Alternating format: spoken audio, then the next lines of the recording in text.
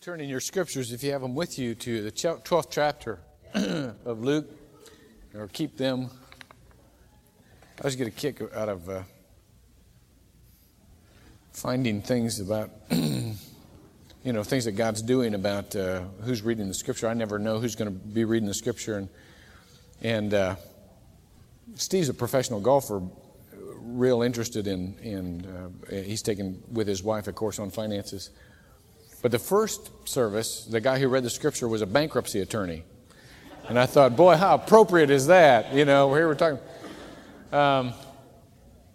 This is such a neat parable. And this is not going to be a real fascinating sermon. Boy, that was a wonderful sermon. This is just real plain because the Lord just sets it down real plain in Scripture.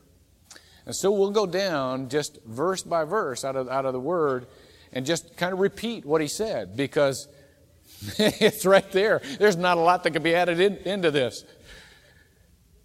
First verse.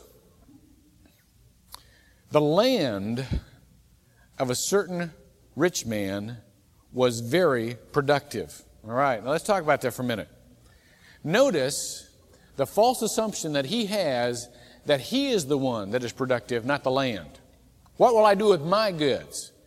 All of a sudden, he is owning what has happened. He is taking charge and reasoning with himself, not with the God who gave it to him, not counting on the resources that he had, counting on himself. There is a trap in finances, in wealth, and that is this, that we are separated from the source and from the circumstances, and we become, now listen to this, I love this verse, in Psalm 17:10, it says, only in the King James Version, I love this King James Version best, he was talking about his enemies, and he said, they are isolated in their own fat. Don't you love that verse? In other words, there is such an accumulation that you are cut off. Wealth, or the possibility of wealth, or the experience of wealth, even wealth a little bit, begins to cut us off from who gave it to us. And begins to cut us off from the circumstances that God put us in. And we begin to say, we're the ones that made this. It is ours to control. In Deuteronomy, this is a great, if you turn back to Deuteronomy 8, I want to, because this is such a neat way to express. God predicts it. He knows this tendency in us.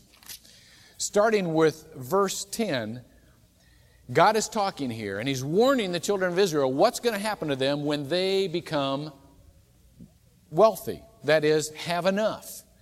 It says, when you have eaten and are satisfied, you shall bless the Lord your God for the good land which He has given you. Now that's the starting out part, all right? That is, once the Lord gives you something, you know enough to say, thank you, Lord, this was a gift from you. That's how we all start spiritually. What's the progress of this thing, though? Beware, remember the Hebrew, oy vey, all right, beware, here it comes, lest you forget the Lord your God by not keeping His commandments, His ordinances, statutes, which I am commanding you this day, lest when you have eaten and are satisfied and have built good houses and lived in them. Now watch, they're going along for a while. They get into the routine. They get used to their wealth. And when your herds and your flocks multiply and your silver and your gold multiply and all that you have multiplies, then your heart becomes what? Proud. And you forget the Lord your God. It's not an intentional thing. You just begin to center on yourself. You forget the Lord your God who brought you out of the land of Egypt, out of the house of slavery. Now skip down to verse 17.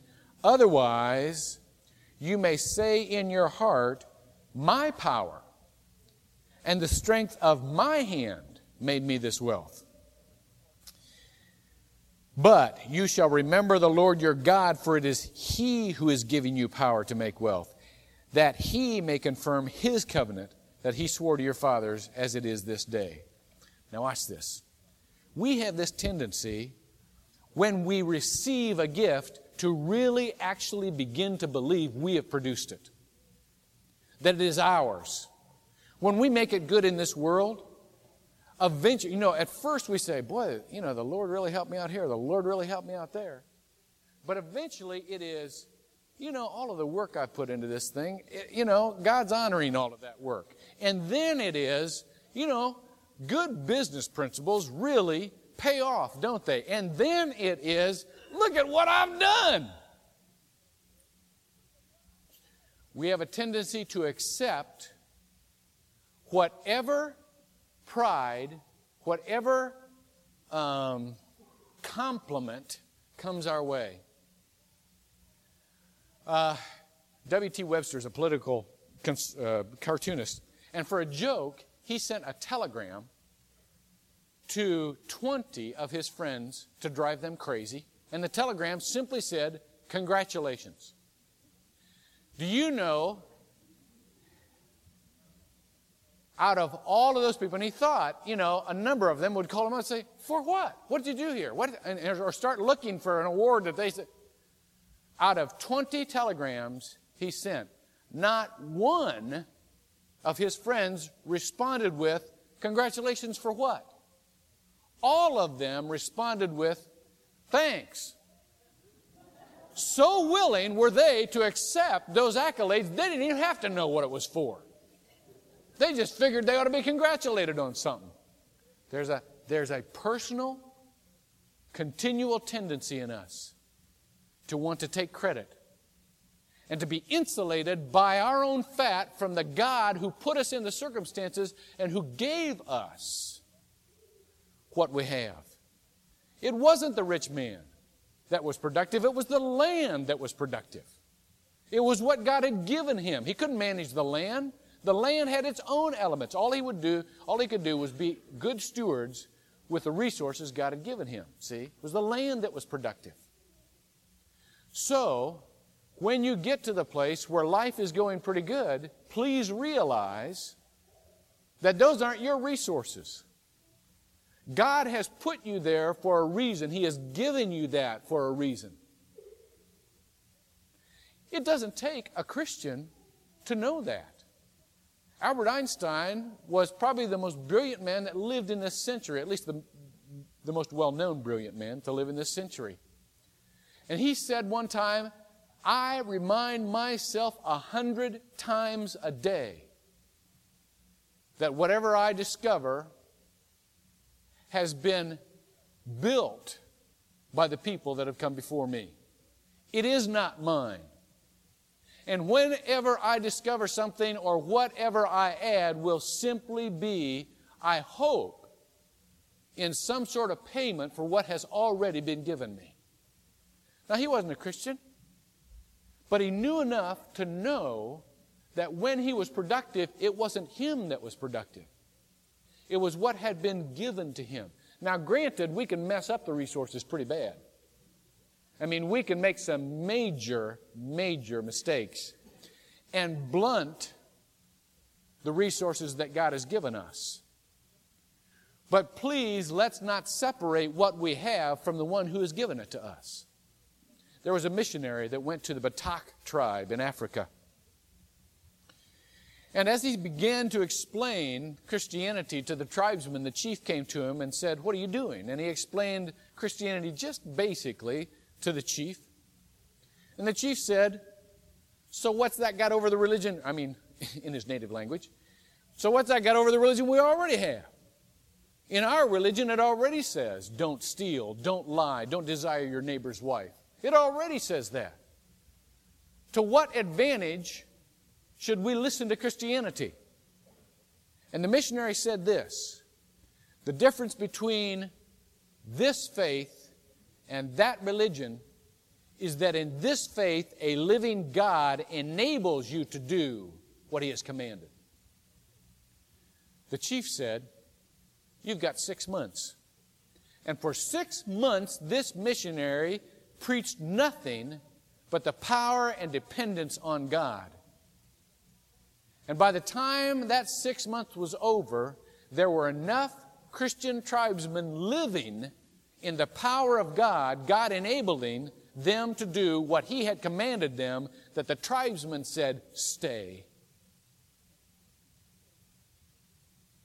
Today there are 450,000 Batak Christians. Why? Because they didn't separate what God had given them, the law, from God Himself. Please, don't separate your resources. Don't separate your wealth from the power of God or from the use of God or from the guidance and counsel of God. Don't reason to yourself. Secondly, the Scripture says, and he began to reason to himself, saying, what shall I do, since I have no place to store my crops? Notice all of its possession.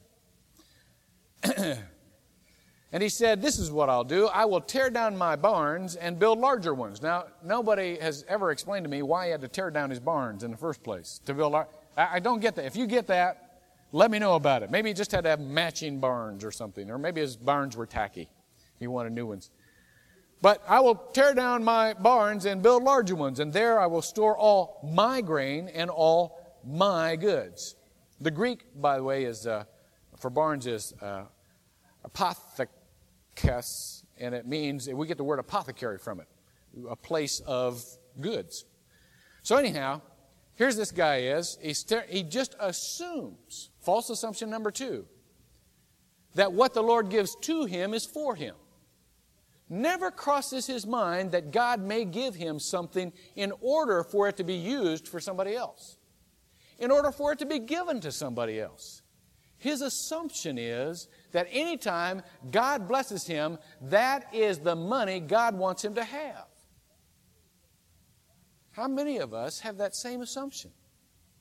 That whenever we get a sum of money, well, God must be blessing me.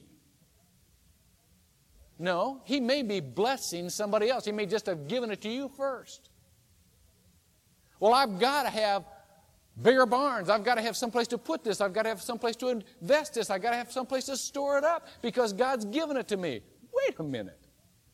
Just because God has given it to you in the first place doesn't mean He's given it to you for the second, third, and fourth place. Somebody else might be the second place. It is important to realize that God does not give us goods solely for ourselves. And it's also important to realize that the fat that isolates us, that encloses us, cuts us off from the very people that we may have been given those goods to serve by the assumption that we have to have them ourselves. Did you ever stop to realize that what you think you have to have, you don't have to have? What you think you have to have, what you have, we not only accumulate good, we accumulate assumptions as time goes along. You know that? And we assume that because God has given it to us for a time, He has given it to us for always. Not true. Not true. We begin to base our feeling of security on what God has given us before. And so when it starts to look like it's going to be gone, we say, that can't be. That's not God's will. I've always had this. I must always have it. No, you don't. We are in a whole lot of trouble because the United States government has the assumption that because it has had certain services in the past, it is always to have those services. And so it grows bigger and bigger and bigger and borrows more and more money to serve the people. The question is, as the government grows bigger, is there more money to serve the people? And the answer is no. Just because you had to have a certain institution to create a service doesn't mean you have to have the same size institution or a bigger institution to maintain the service. But here we have a hungry institution that devours resources for itself, to keep for itself and not for its original purpose. And the government assumes that everything that exists is their job. Ms. Davidson, who are you looking for? You get them? We got a crying baby back there. We got a... I hear him myself. I hate to have somebody suffer like that. Mother! Okay. We assume that because we've always had a savings and loan. Now this kills me. This really kills me. Do we have to have a savings and loan industry to operate this country? No. But the government assumes that we do. And so the government, who is presently $2.5 trillion in debt itself, is going to bail out the savings and loan industry. It's kind of like having somebody who has just declared bankruptcy co-sign on a mortgage. It doesn't make any sense, does it? See, but what's the assumption? The assumption is we've got to keep it going because we've always had it. It must be. It's got to be. Now, maybe it's a good idea to bail out. I'm not talking about that. I'm talking about that dynamic of continual and growing assumptions to continually grow as an institution. Churches do the same thing. Well, churches got to grow. Why? Why do churches have to grow? So they can get bigger? So what? So you got a big church. What else is new? Churches only have the right to grow in the proportion that they offer services. Let me tell you why most churches have to grow. Because ministers say they have to grow. Because ministers want to be ministers of a big church. That's why they have to grow. Because ministers' salaries shoot up in the same proportion to the size of the church. That's why they have to grow. Come on, let's come clean. Churches don't have to grow. Now, God can bless churches with growth. He's doing it here. And God can bless churches with money. He's doing it here. But I said to Bud Apt, who's our treasurer, last week, fasten your safety belt. Because to whom much is given, much is required. As soon as we become an institution, we're out of the business of being a church. We are out of the business. As soon as we start watching that dollar sign, and if that dollar sign gets a little short, we start, well, come on now, bless the Lord. Come on. He's given to you, give to Him. What are we doing? We're sucking it up as an institution. It's for us, see? It's not for other people. You know what? Northland doesn't have to exist. We don't have to exist in this building as a church. If nobody chose to give for a month, we'd be out of business. So what? Is God's church going to fold up? No, God's got a lot of churches out there. We could all go to other churches and scare the daylights out of them.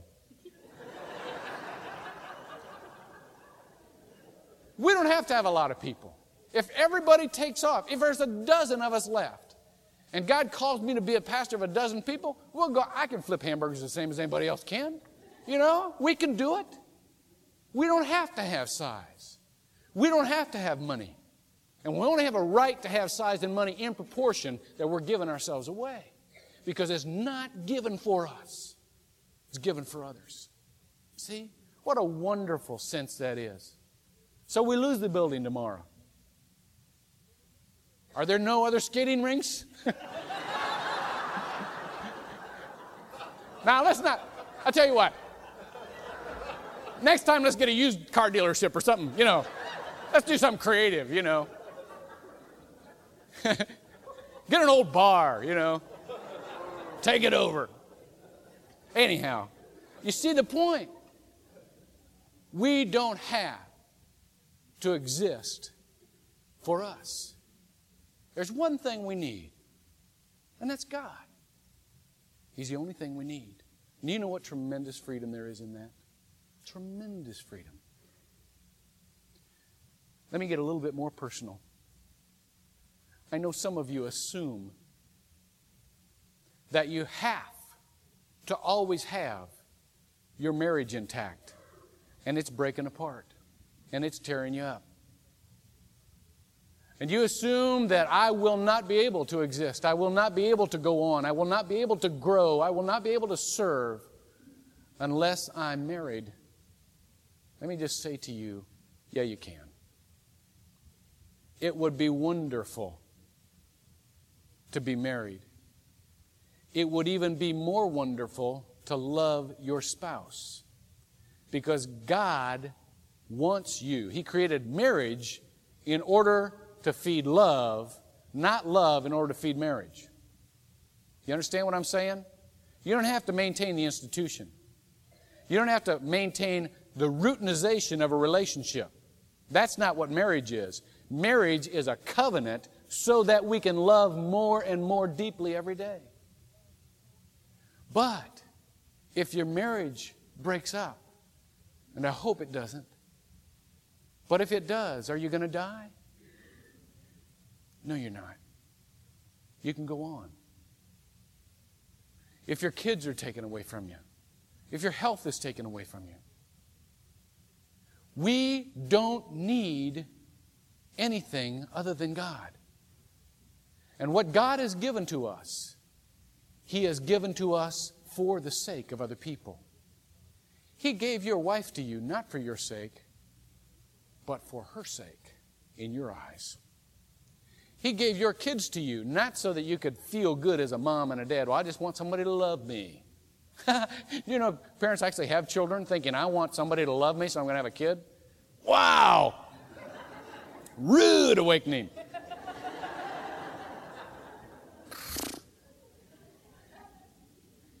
He gave them to you, not for you, but for them. For you to minister to them, you see. Very, very important. So please, as you get an accumulation of goods, please know that not all of them are for you. That in many cases, He has given them for you to give to somebody else. That is what love is. And we'll have another message on that in a couple of weeks, okay? It is just real important to be able to get into a mode of giving. Okay, let's go on. False assumption number 3. And I will say to my soul, soul? I love that. Guy's talking to his soul. Soul, notice it's my soul. It's not God's soul, it's just my soul. You have many goods laid up for many years. Come and take your ease. Eat, drink, and be merry. That's where this phrase comes. Eat, drink, and be merry, for tomorrow we die. That's where the phrase comes from. First thing I want you to realize is something very subtle there. And that is the verb forms in eat, drink, and be merry. In Greek, the take your ease and be merry are present participles, which means a continuous action. You know, something you do continually. Take your ease and be... The eat and drink are aorist tense, which means something you do periodically. And so you are to be happy, but just eat and drink periodically. Could I say to you that in America today it's just reversed? People eat and drink continuously and they're miserable. You know? Happiness is not a matter of our appetites. Happiness is not a matter of being full. It's a matter of being fulfilled. But here is the main sense of what we need to understand. We have this idea, this fictionalized idea of what I call the BPO, the big payoff. Someday, I'm going to be able to be happy. Someday. Someday, I'm going to have enough. Someday. Someday, I'm going to be a good Christian. Someday. Someday, I'm going to have the respect of everybody. Someday, I'm going to enjoy life. Well, when is that? Well, when I don't have any financial worries. And when my kids are all raised. And when my wife loves me. Learns to love me. And when my business is going okay. And when does that happen? When does that happen? Upon retirement? Does that automatically happen upon retirement? Those of you who are retired? Did that big someday come just like that when you got retired? If you didn't have a sense of that beforehand, you don't have a sense of that afterwards. Because that someday has to come today. Jesus never said, someday I want you to have peace. He always said, peace be with you. Present participle. Peace be with you. My peace I give unto you. Present participle. Not as the world giveth, giveth I unto you. He wanted you to have it when? Right now. When does forever begin? Right now. Satan robs us of appreciating and enjoying what we have. Boy, it's neat to have a pulpit to leave it on. Dave McCoy made this pulpit for Bible Study Fellowship. Isn't this great? This lectern. Dick Moulton, who was a preacher for a while, tested it out this morning. Got up and said, Jesus said, it stood up all right. Then Ron LaFerre, who was also a preacher for, stood up and did the nervous, Did you ever have a preacher that did that to you? Do one of those. We're like this. He's coming after me. Anyhow, what was I talking about? Oh, the someday thing. See, you got to be able to pause and just enjoy yourself wherever you're going.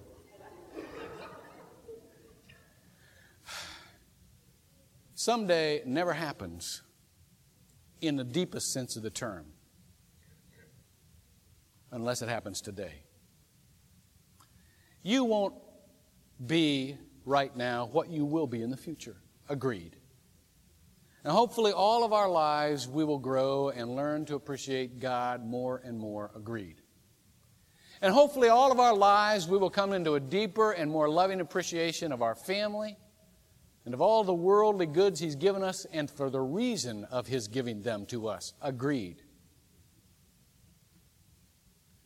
But let me just ask you to take time, sometime every day, to appreciate and to have peace and to have a sense of fulfillment and to take your ease and be merry. Kick back. Go out in your backyard. Reflect off the pool. If you haven't got a pool, go pick an orange. If you haven't got an orange, lay out and catch the sun. I don't care what you do. Kick back and say, thanks. Thank you for my family, for my health, that I've even got a roof over my head. You don't have to be tremendously wealthy to be thankful. You really don't. That's another false assumption in here. I was watching TV the other day, and there was a show about the homeless on, and there was one old guy. I felt so sorry for him. He was crippled. He sat in a wheelchair like this. His hands were kind of like this. And he did have a wheelchair, and he had to kind of go along with, in the wheelchair like this, homeless. He didn't have the money to get into a house, and lived in a car. Car didn't work, but it had a roof on it.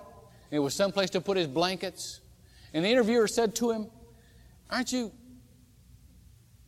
dissatisfied? Aren't you destroyed? Aren't you depressed? And the guy goes, no.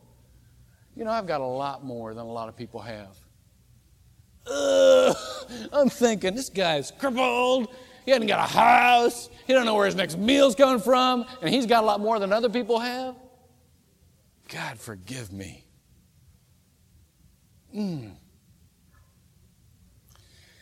So, the false assumption that someday you can have happiness is one to watch. And then, just one more. There is a spirit of accumulation that we all have, that all of us have. I don't know what...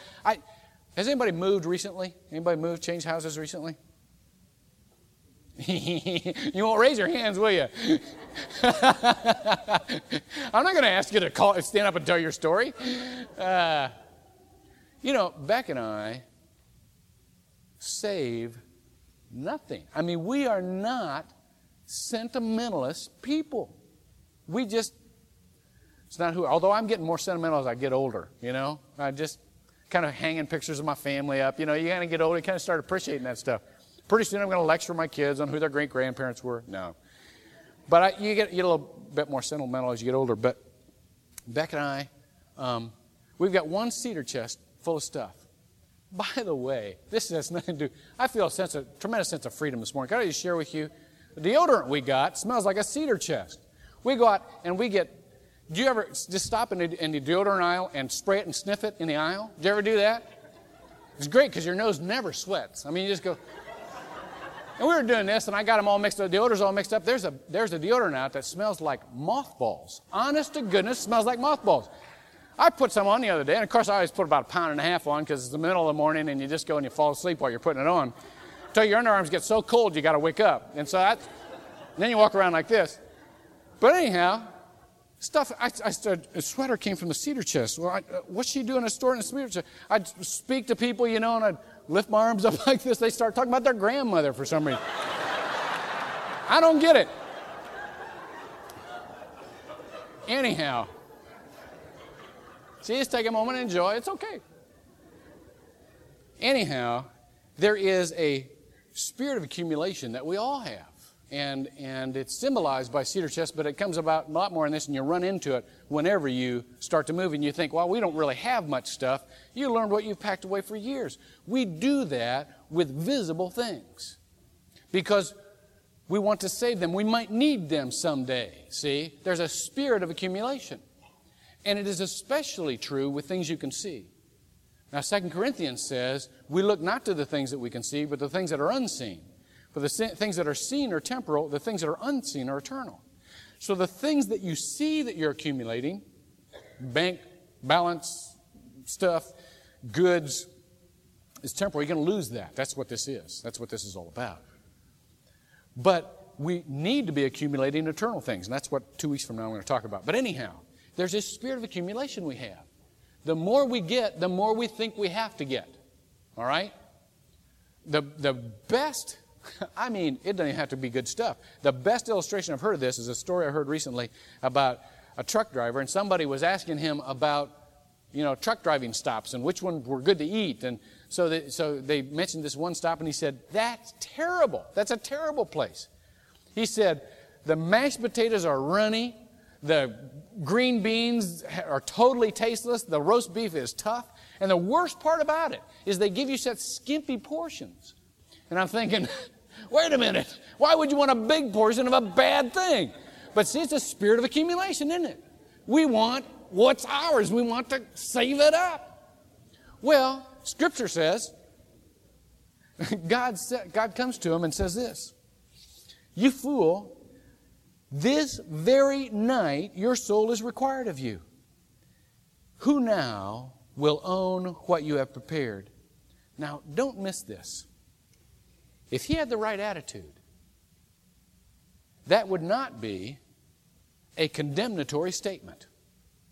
Only if you have a spirit of accumulation and you want to own things, does it cause any pain at all for God to come to you and say, well, who's going to own it now? Right? Because if in the first place you're saying, well, this isn't really mine. In the first place, you're saying, well, maybe my kids can use it. Maybe my neighbors can use it. Maybe my church can. Maybe other people can use it. If God comes to you and says, well, who's going to own it now? You go, well, maybe my kids, maybe my neighbors. That's a great thing. You're glad about that. But if you have a spirit of accumulation, then it causes you turmoil. Who's going to own it now? Oh, is somebody else going to own it? Somebody besides me? Yeah. You can't keep it. So is everyone who stores up the things of this earth and is not rich toward God. Would you pray with me?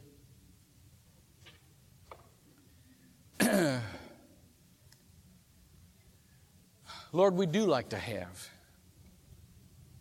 And your word says that some accumulation is not sinful. And it says in Proverbs that in a wise man's house there is drink to consume, but in a foolish man's house he has already used it all. Your word says that there is some wisdom in some sort of a layover of our goods between when you give them to us and wherever you mean for them to go.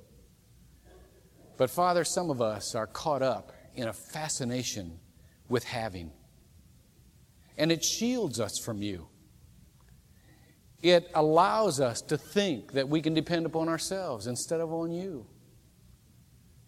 And gradually, we forget how it is to depend day by day and to grow close in our dependence on you. For all of us that have, please remind us not to separate you from the goods you've given us, but to continue to let you be Lord of those, so that whatever you have produced in our lives, it is given to who you meant it to be given to. And for those of us who are hurting right now, and we don't know our financial future, and we are very, very not afraid, but very, very concerned, because much of what we accumulated is not certain. Help us to give it to you like you've always had it, and to let you do with it whatever you want, so that you can do with us whenever you want. We pray in Jesus' name. Amen.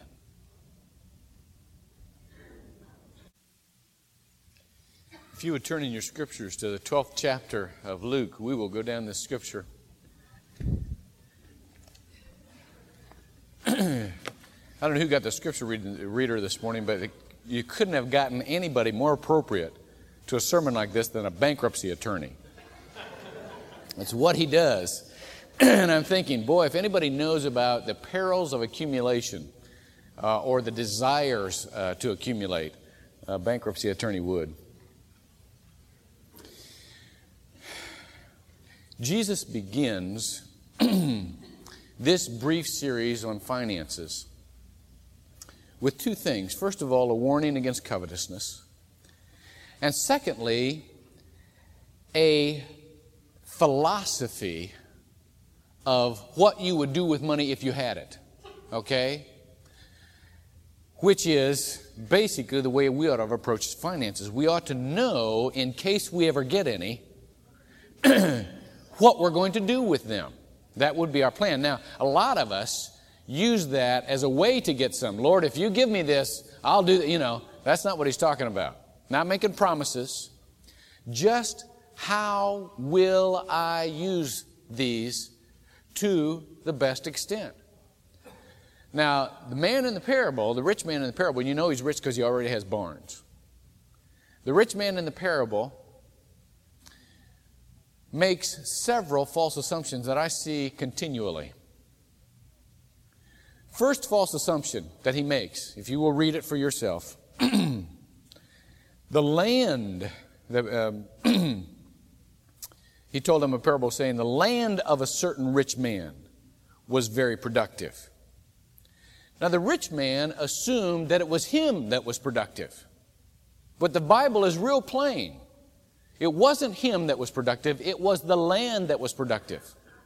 So false assumption number one is that we are the producers instead of the receivers of the benefit, of the fruitfulness of what God has given us. Somewhere along the line, and God foretells it in the journey of the children to the promised land.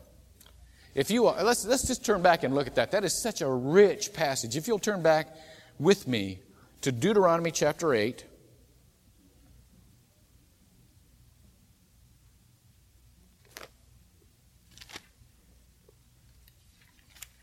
Let me just read some of this.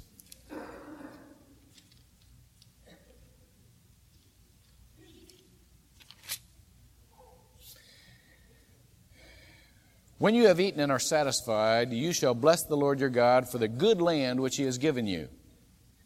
Beware. Okay? Oeve.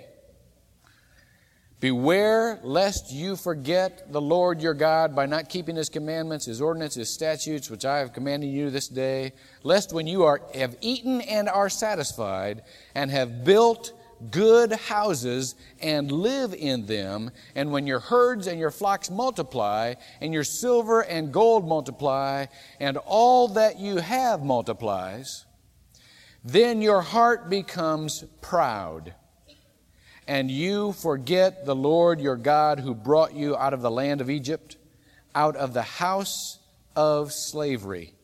Now skip down to verse 17.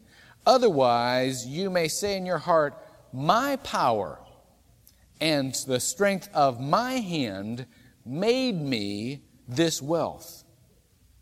But you shall remember the Lord your God, for it is He who is giving you power to make wealth, that He may confirm His covenant, which He swore to your fathers as it is this day. You see the tendency of people. The tendency of people is to forget. I mean, when we first get it, we're grateful for it. And we realize this is a gift of God.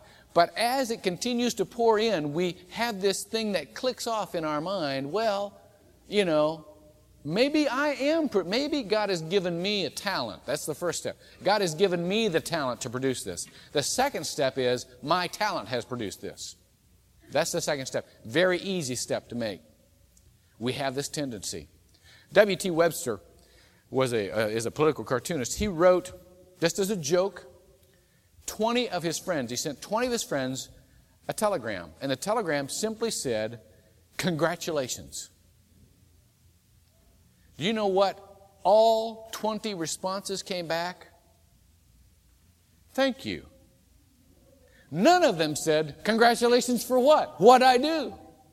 All of them assumed that they had done or produced something in their own life that deserved congratulations. We have that tendency. Anytime we think somebody is wishing us congratulations, God included, we say, well, thank you. I'll receive that. God has not made us the producer.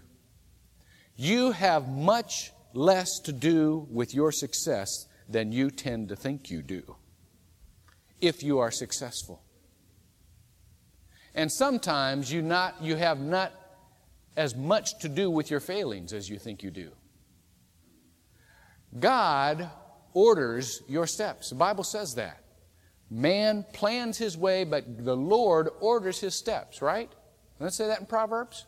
Okay, then it is imperative that we remember that it is God who has put us into a certain circumstance and continues to give to us through our labor. The wisest people in the world, the smartest people in the world know that, even when they're not Christian. Einstein said, I remind myself 100 times a day that I simply build on other people's labor. He was a genius. He created the theory of relativity that a whole new era of physics was ushered in upon. But yet he would say, it wasn't me. I simply built on what other people did. This was provided for me. And then he followed it up and said, when I work, I simply want to pay back what has been provided for me. Now, Einstein wasn't a Christian, but he was simply bright enough and wise enough to know his own limitations. The rich man wasn't. The rich man said, these are my goods. There's a story about a missionary to the Batak tribe in Africa. And he went in and began to explain the principles of Christianity. And the chief said to him, good question, we already have laws that say do not steal. We already have laws that say do not desire your neighbor's wife. We already have laws that say do not lie. We have all of the laws, all of the commandments that you're talking about. Why is your religion any better than the one we already have? And the missionary was wise enough to say this, because we have a living God that enables you to keep those laws. The Batak chief let him stay there for 6 months to see if that was true.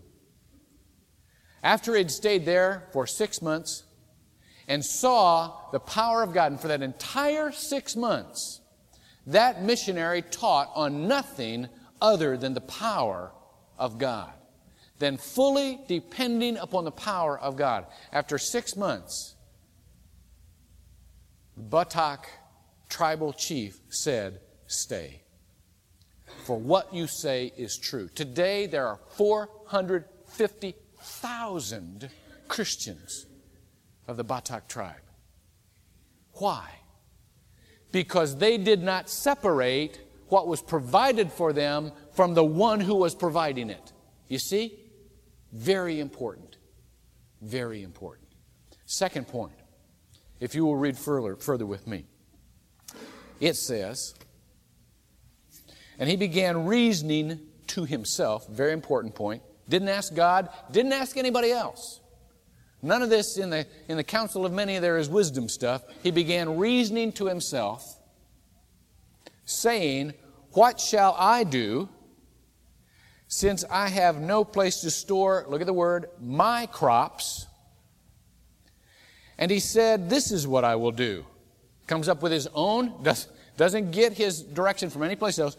Said, "This is what I will do. I will tear down my barns and build larger ones." Now, I have yet to figure out why he would tear down the barns he already has.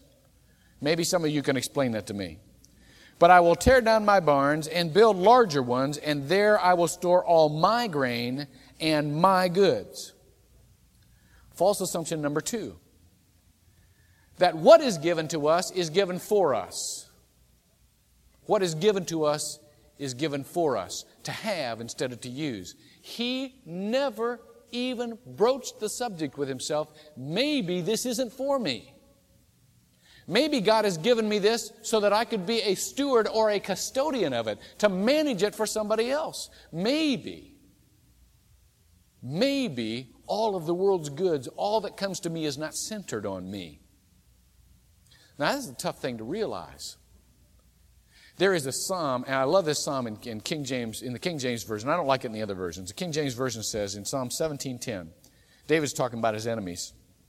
And he said, "They are enclosed in their own fat." Don't you love that? They are trapped in their own fat. In other words, prosperity tends to produce pride, and pride that cuts us off from God, and pride produces isolation, so that we are trapped within ourselves. And we don't even begin to see we begin not to see other people anymore, or other uses for what God has given to us, except on ourselves. People do that with church all the time. I mean, when God blesses you with a spiritual truth, the first question to many people is not, how can I put this into practice in my everyday life? It is, boy, I love that. Give me another one. See? And pretty soon we go just to be fed, just to accumulate it, just to store it up, never to use it. Never to use it. So we have all of this knowledge, but you know what? Knowledge will pass away. It'll pass away. The only thing that lasts is love. So there's a tendency in all of us, when we are prospered, to figure that it's for us. And it's for us to grow bigger. The United States government is a prime example. And I will not get into the whole thing because I don't want to, government, I'm not a government basher. I'm glad to be an American, glad to pay taxes. Good money well spent. But I tell you what, the government has an assumption that it has to be as big as it is or bigger. The government has an assumption that it can never shrink. The government has an assumption that it has to, in order to produce more service, grow bigger. But do you know what? The bigger it's grown, the less service that it's had. We have become, in our government, enclosed in our own fat. We've got a big government that is not offering as much service, that is only growing by bureaucracy and employee. And you know what it does? It provides the assumption that everything that is out there is to feed it. It provides the assumption that it has to rescue everybody and everything. This thing about rescuing the S&L industry, I mean, I don't know a lot about it, but the assumption is, sure, we'll rescue the savings and loan industry. Now, it's kind of comical in the first place because our government is $2.5 trillion in debt, and they're going to go rescue the savings and loan industry? That's kind of like having somebody on welfare co-sign for a mortgage. I mean, it just doesn't make a whole lot of sense. But you see, the assumption is, of course we will rescue, because we have to have it. No, we don't. Of course we will grow bigger, because we have to have big government. No, we don't. On a more local level, what happens to churches? And what I've seen in churches again and again and again is that as they start to grow as institutions, and we are, so watch out. As we start to grow as institutions, pretty soon we start to think of the welfare of the institution. Do you know that God couldn't care less about Northland as an institution? He doesn't need this church. He does not need this church. He is providing for it well. I looked at the offering last Sunday. I said, hold on, bud. To whom much is given, much is required. It is simply a matter of giving it to us for somebody else. And the minute we get focused on the institution of the church, we are in dangerous, deep weeds. Because churches don't need to exist as institutions. And where churches get all mixed up is when the offerings start to go and they start to get down, then they're just subtle guilt trips. And the whole thing starts to revolve around money, see? And you got it, boy, hadn't God given to you? You better give back to Him now. But what they're really saying is, keep my job. You know, let me continue to be a well-paid minister. Let us continue to have the church, see? Come on. You know what? He's not going in this direction right now, but if he would cut us off for a couple of weeks, we could lose the building. So what? So what? Can we not find another roller skating rink somewhere? Now, let's not do a roller skate. Let's do a used car dealership this time. Whatever. It doesn't matter. I can flip hamburgers as well as the next guy. And if God calls me to minister to you, if He files us down to 50 people, we'll go flip hamburgers together. And we'll build a church somewhere. Out on their tree. I don't care. Somebody's got some property somewhere. We don't have to have this place. We don't have to have anything except Him. And you know what tremendous freedom there is in that? Tremendous freedom. Because all that He gives us, He is giving us for others anyhow. And if He gives us a little less, it just means we have a little less to give away, but not for long. Because He wants to provide for all of His children. I saw a film on the homeless the other night, and something really struck me. Maybe I've said this to you before. Something really struck me. There was this family who was really trying. I mean, they were out. They just didn't have the money for $100 or for a month's deposit and a month's rent and all that kind of stuff. And so they were doing the best they could, and they were living in a tent. And the lady who was living in the tent, they were interviewing her, and she said, yeah, but it is so tough on so many other people, so much more than we've taken in 2 or 3 kids since we started out because they didn't have as much as we did, so we took them in. Now here are homeless people that cannot afford a roof over their head, and what are they doing? Taking other people in. It's not a matter of how much we have. It's a matter of realizing what we have is not strictly and solely for ourselves. That's what the deal is. And it is so important to realize that as soon as we know that what God gives us, He gives us not to have but to use. By the way, that $17,000 excess you see in there is being used. We haven't got it. Don't be sitting out there saying, What can we do with that money? We've been paying off we've already been using it. It goes out. We don't keep much. We don't keep much here. We're going to keep lean. We're not going to get in clothes and fat around here, I'll tell you what. No fat churches. But, where was I? Oh, when we become realizing that God gives us so that we can be content in giving, not in having, there comes a whole different freedom. There was a story about a king who was very discontented. This is a parable, it's a made-up story. Very discontented. He was miserable, he was grouchy, he was depressed. So he called for his wizard.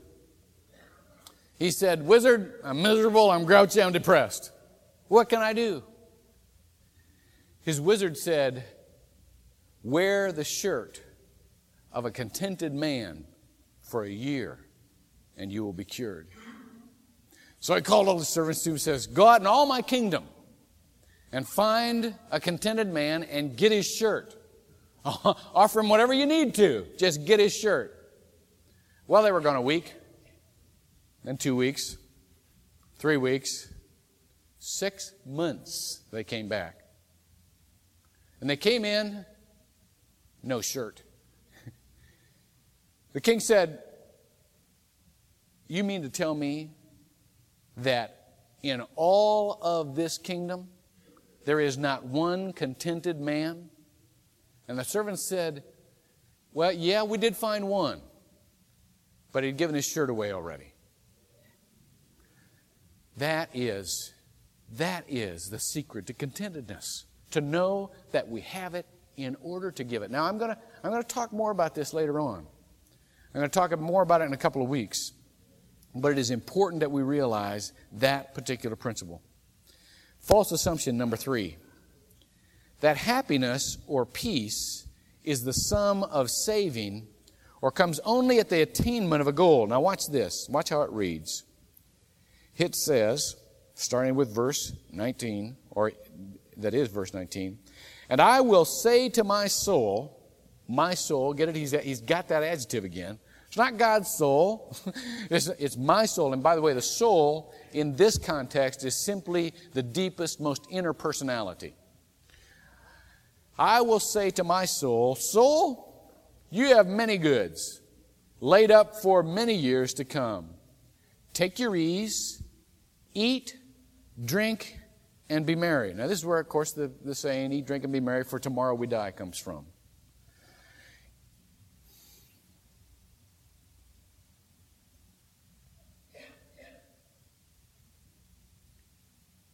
I had something just flash through my mind.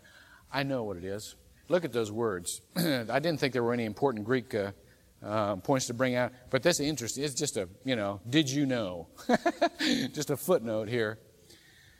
The verb forms there, take your ease, eat, drink, and be merry, are different verb forms.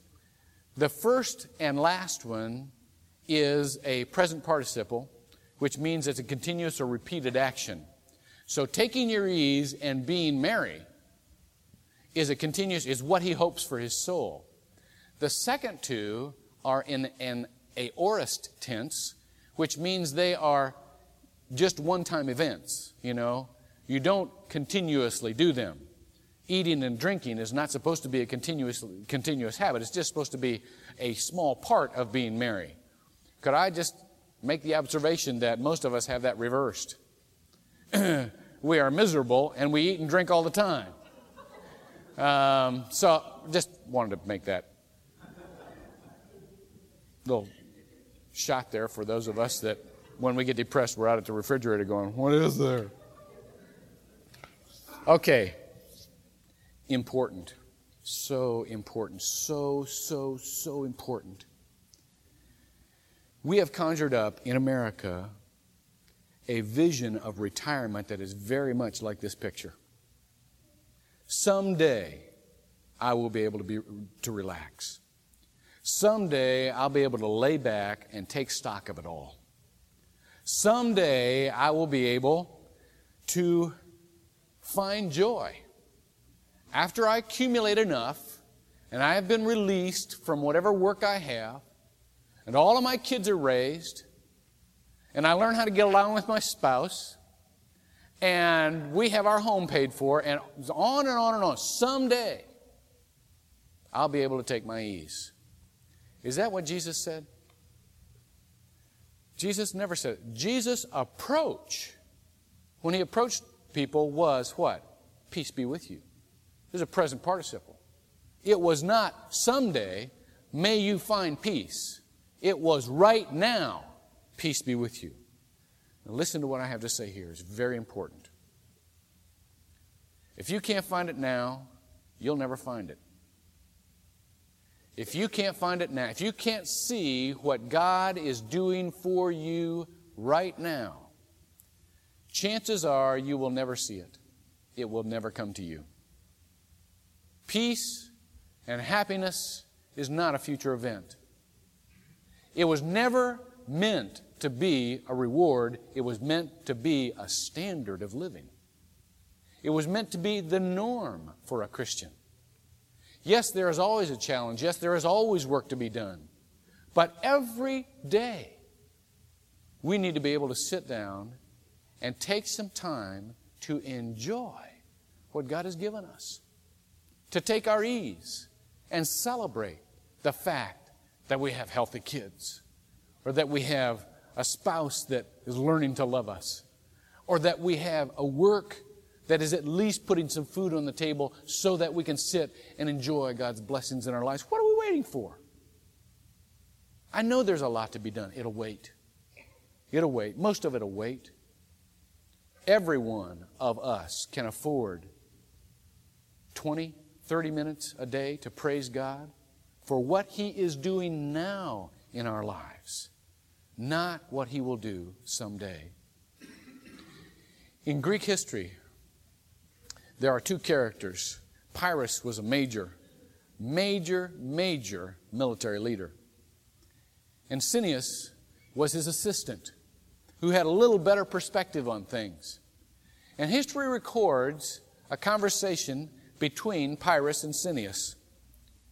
Pyrrhus said, "Cineas, we are going to mobilize our forces and conquer Rome." And Cineas said, "That's a pretty tall order." Pyrrhus said, "We can do it. I know we can do it." And Cineas said, "Okay, well, what are we going to do after we conquer Rome?"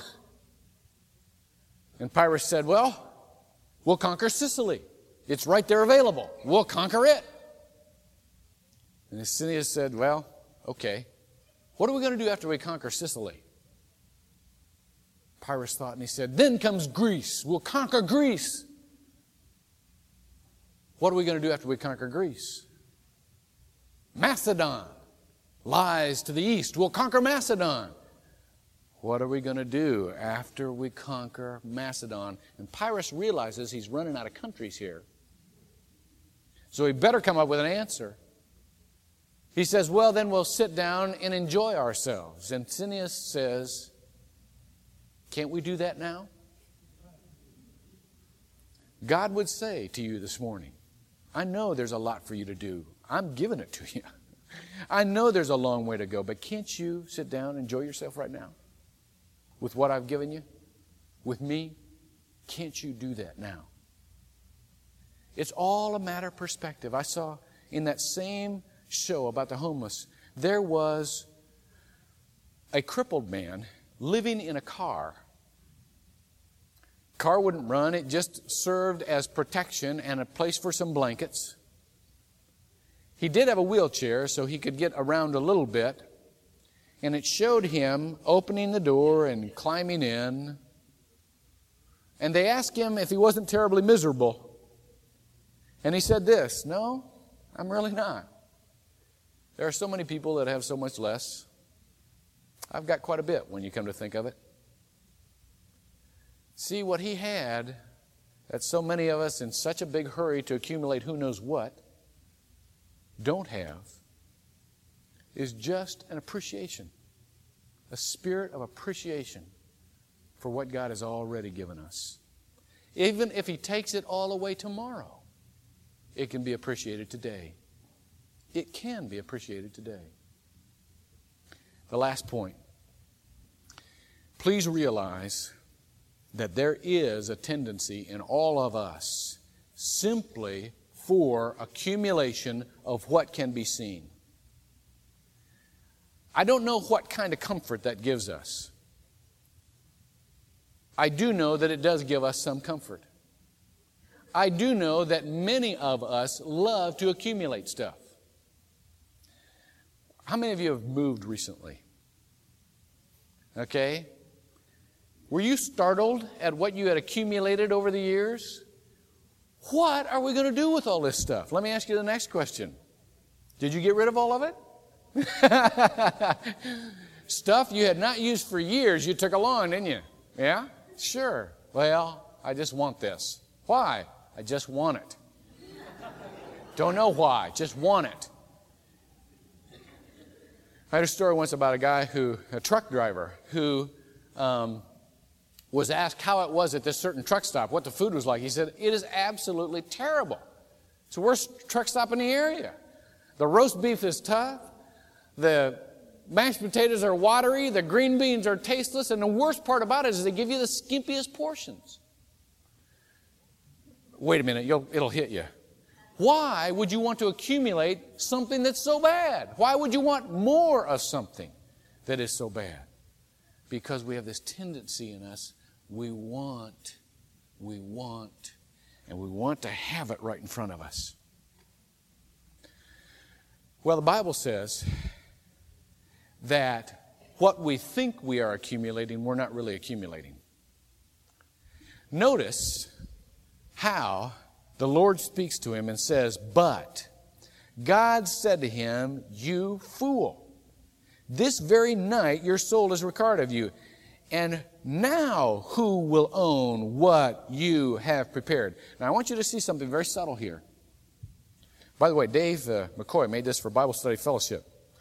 It's actually a lectern. We've actually got a lectern in this church. It's weird, isn't it? Dick Bolton, who used to be a preacher, tested it this morning. Like, stood up and everything. And then Ron LaFerre, he used to be one too, and he, for the nervous preachers who used to go like this, rub the sides off there. But anyhow, I want you to notice something very subtle here. That question is a threat to people who want to own, but it's absolutely no threat at all to people who want to give it away in the first place.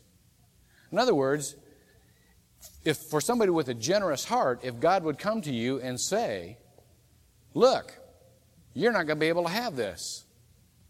Who is going to have it now? Somebody with a generous heart could joyfully say, my kids will have it, my friends will have it, the community will have it, I'll love it, this is great. This is wonderful. So it's an attitude of the heart that condemns a person. It's not the dynamic of having it taken away. So watch, anyhow, it says, now who will own what you have prepared? So is the man who lays up treasure for himself and is not rich toward God. 2 Corinthians, it says, we do not look to things that are temporal, but to things that are eternal. Because things that are temporal are things that are seen, but things that are unseen, I'm sorry.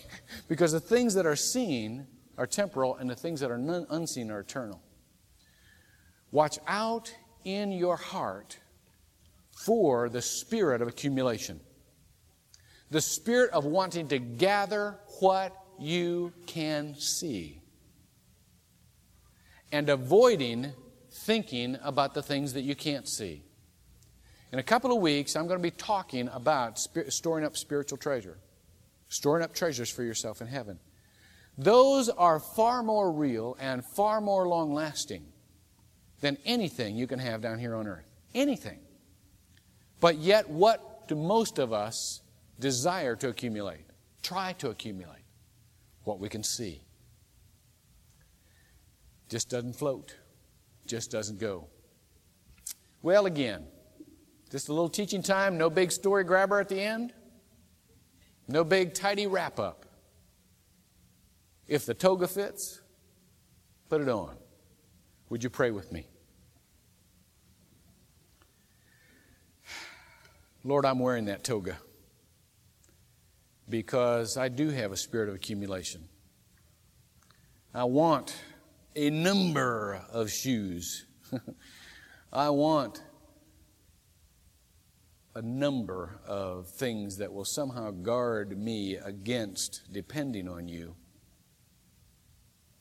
I do want to be wise, and I know that you have nothing against wise provision.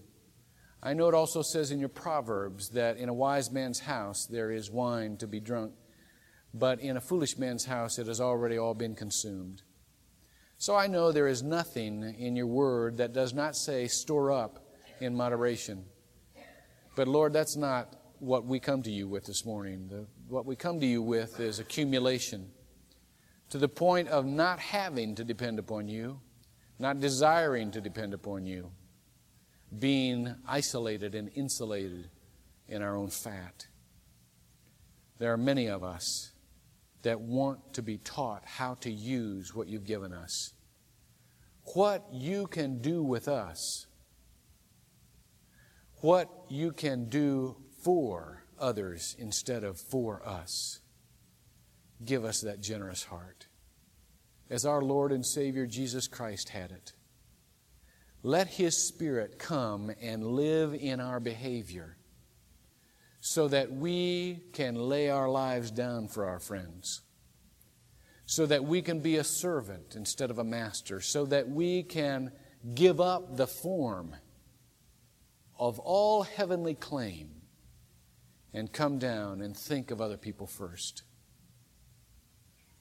And as we are doing that, Lord, give us a sense of contentment, because we know the power of love and the joy of being one of your channels, one of your funnels, one of your vessels. Thank you for the knowledge and the relationship with Jesus Christ. And thank you for the circumstances we are in right now. Some of them are not desirable, but we know that you're going to use them, not only for our benefit, but for others also. And we will watch you do it. In Jesus' name, amen.